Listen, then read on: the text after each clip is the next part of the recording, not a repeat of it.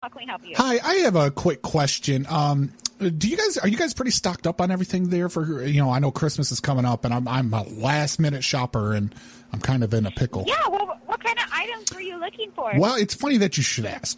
So I am into a new relationship. It's only been about a month and I don't know really what to get her. I know if I don't get her something, I'm going to be in trouble. But what do you have along the lines for a new relationship with a fat girl? Well, we have everything. You could always get her a nice candle with a matching lotion.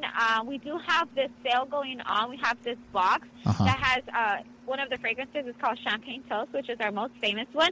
And it literally has the whole collection. So it has the body care, the candles, the hand creams, some sanitizers. That's the whole collection. So, yeah, definitely stop by. Just know that we do close at 8. So try to make the way before 8. Do you have we do have a lot of stuff. Do you have any candles that smells like McDonald's fries?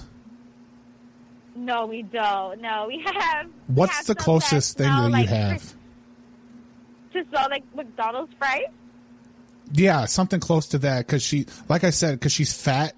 So I don't think a regular candle's going to. Do you have anything that smells like cookies? Or what about a Wendy's spicy chicken sandwich with extra mayo? Skip the veggies though.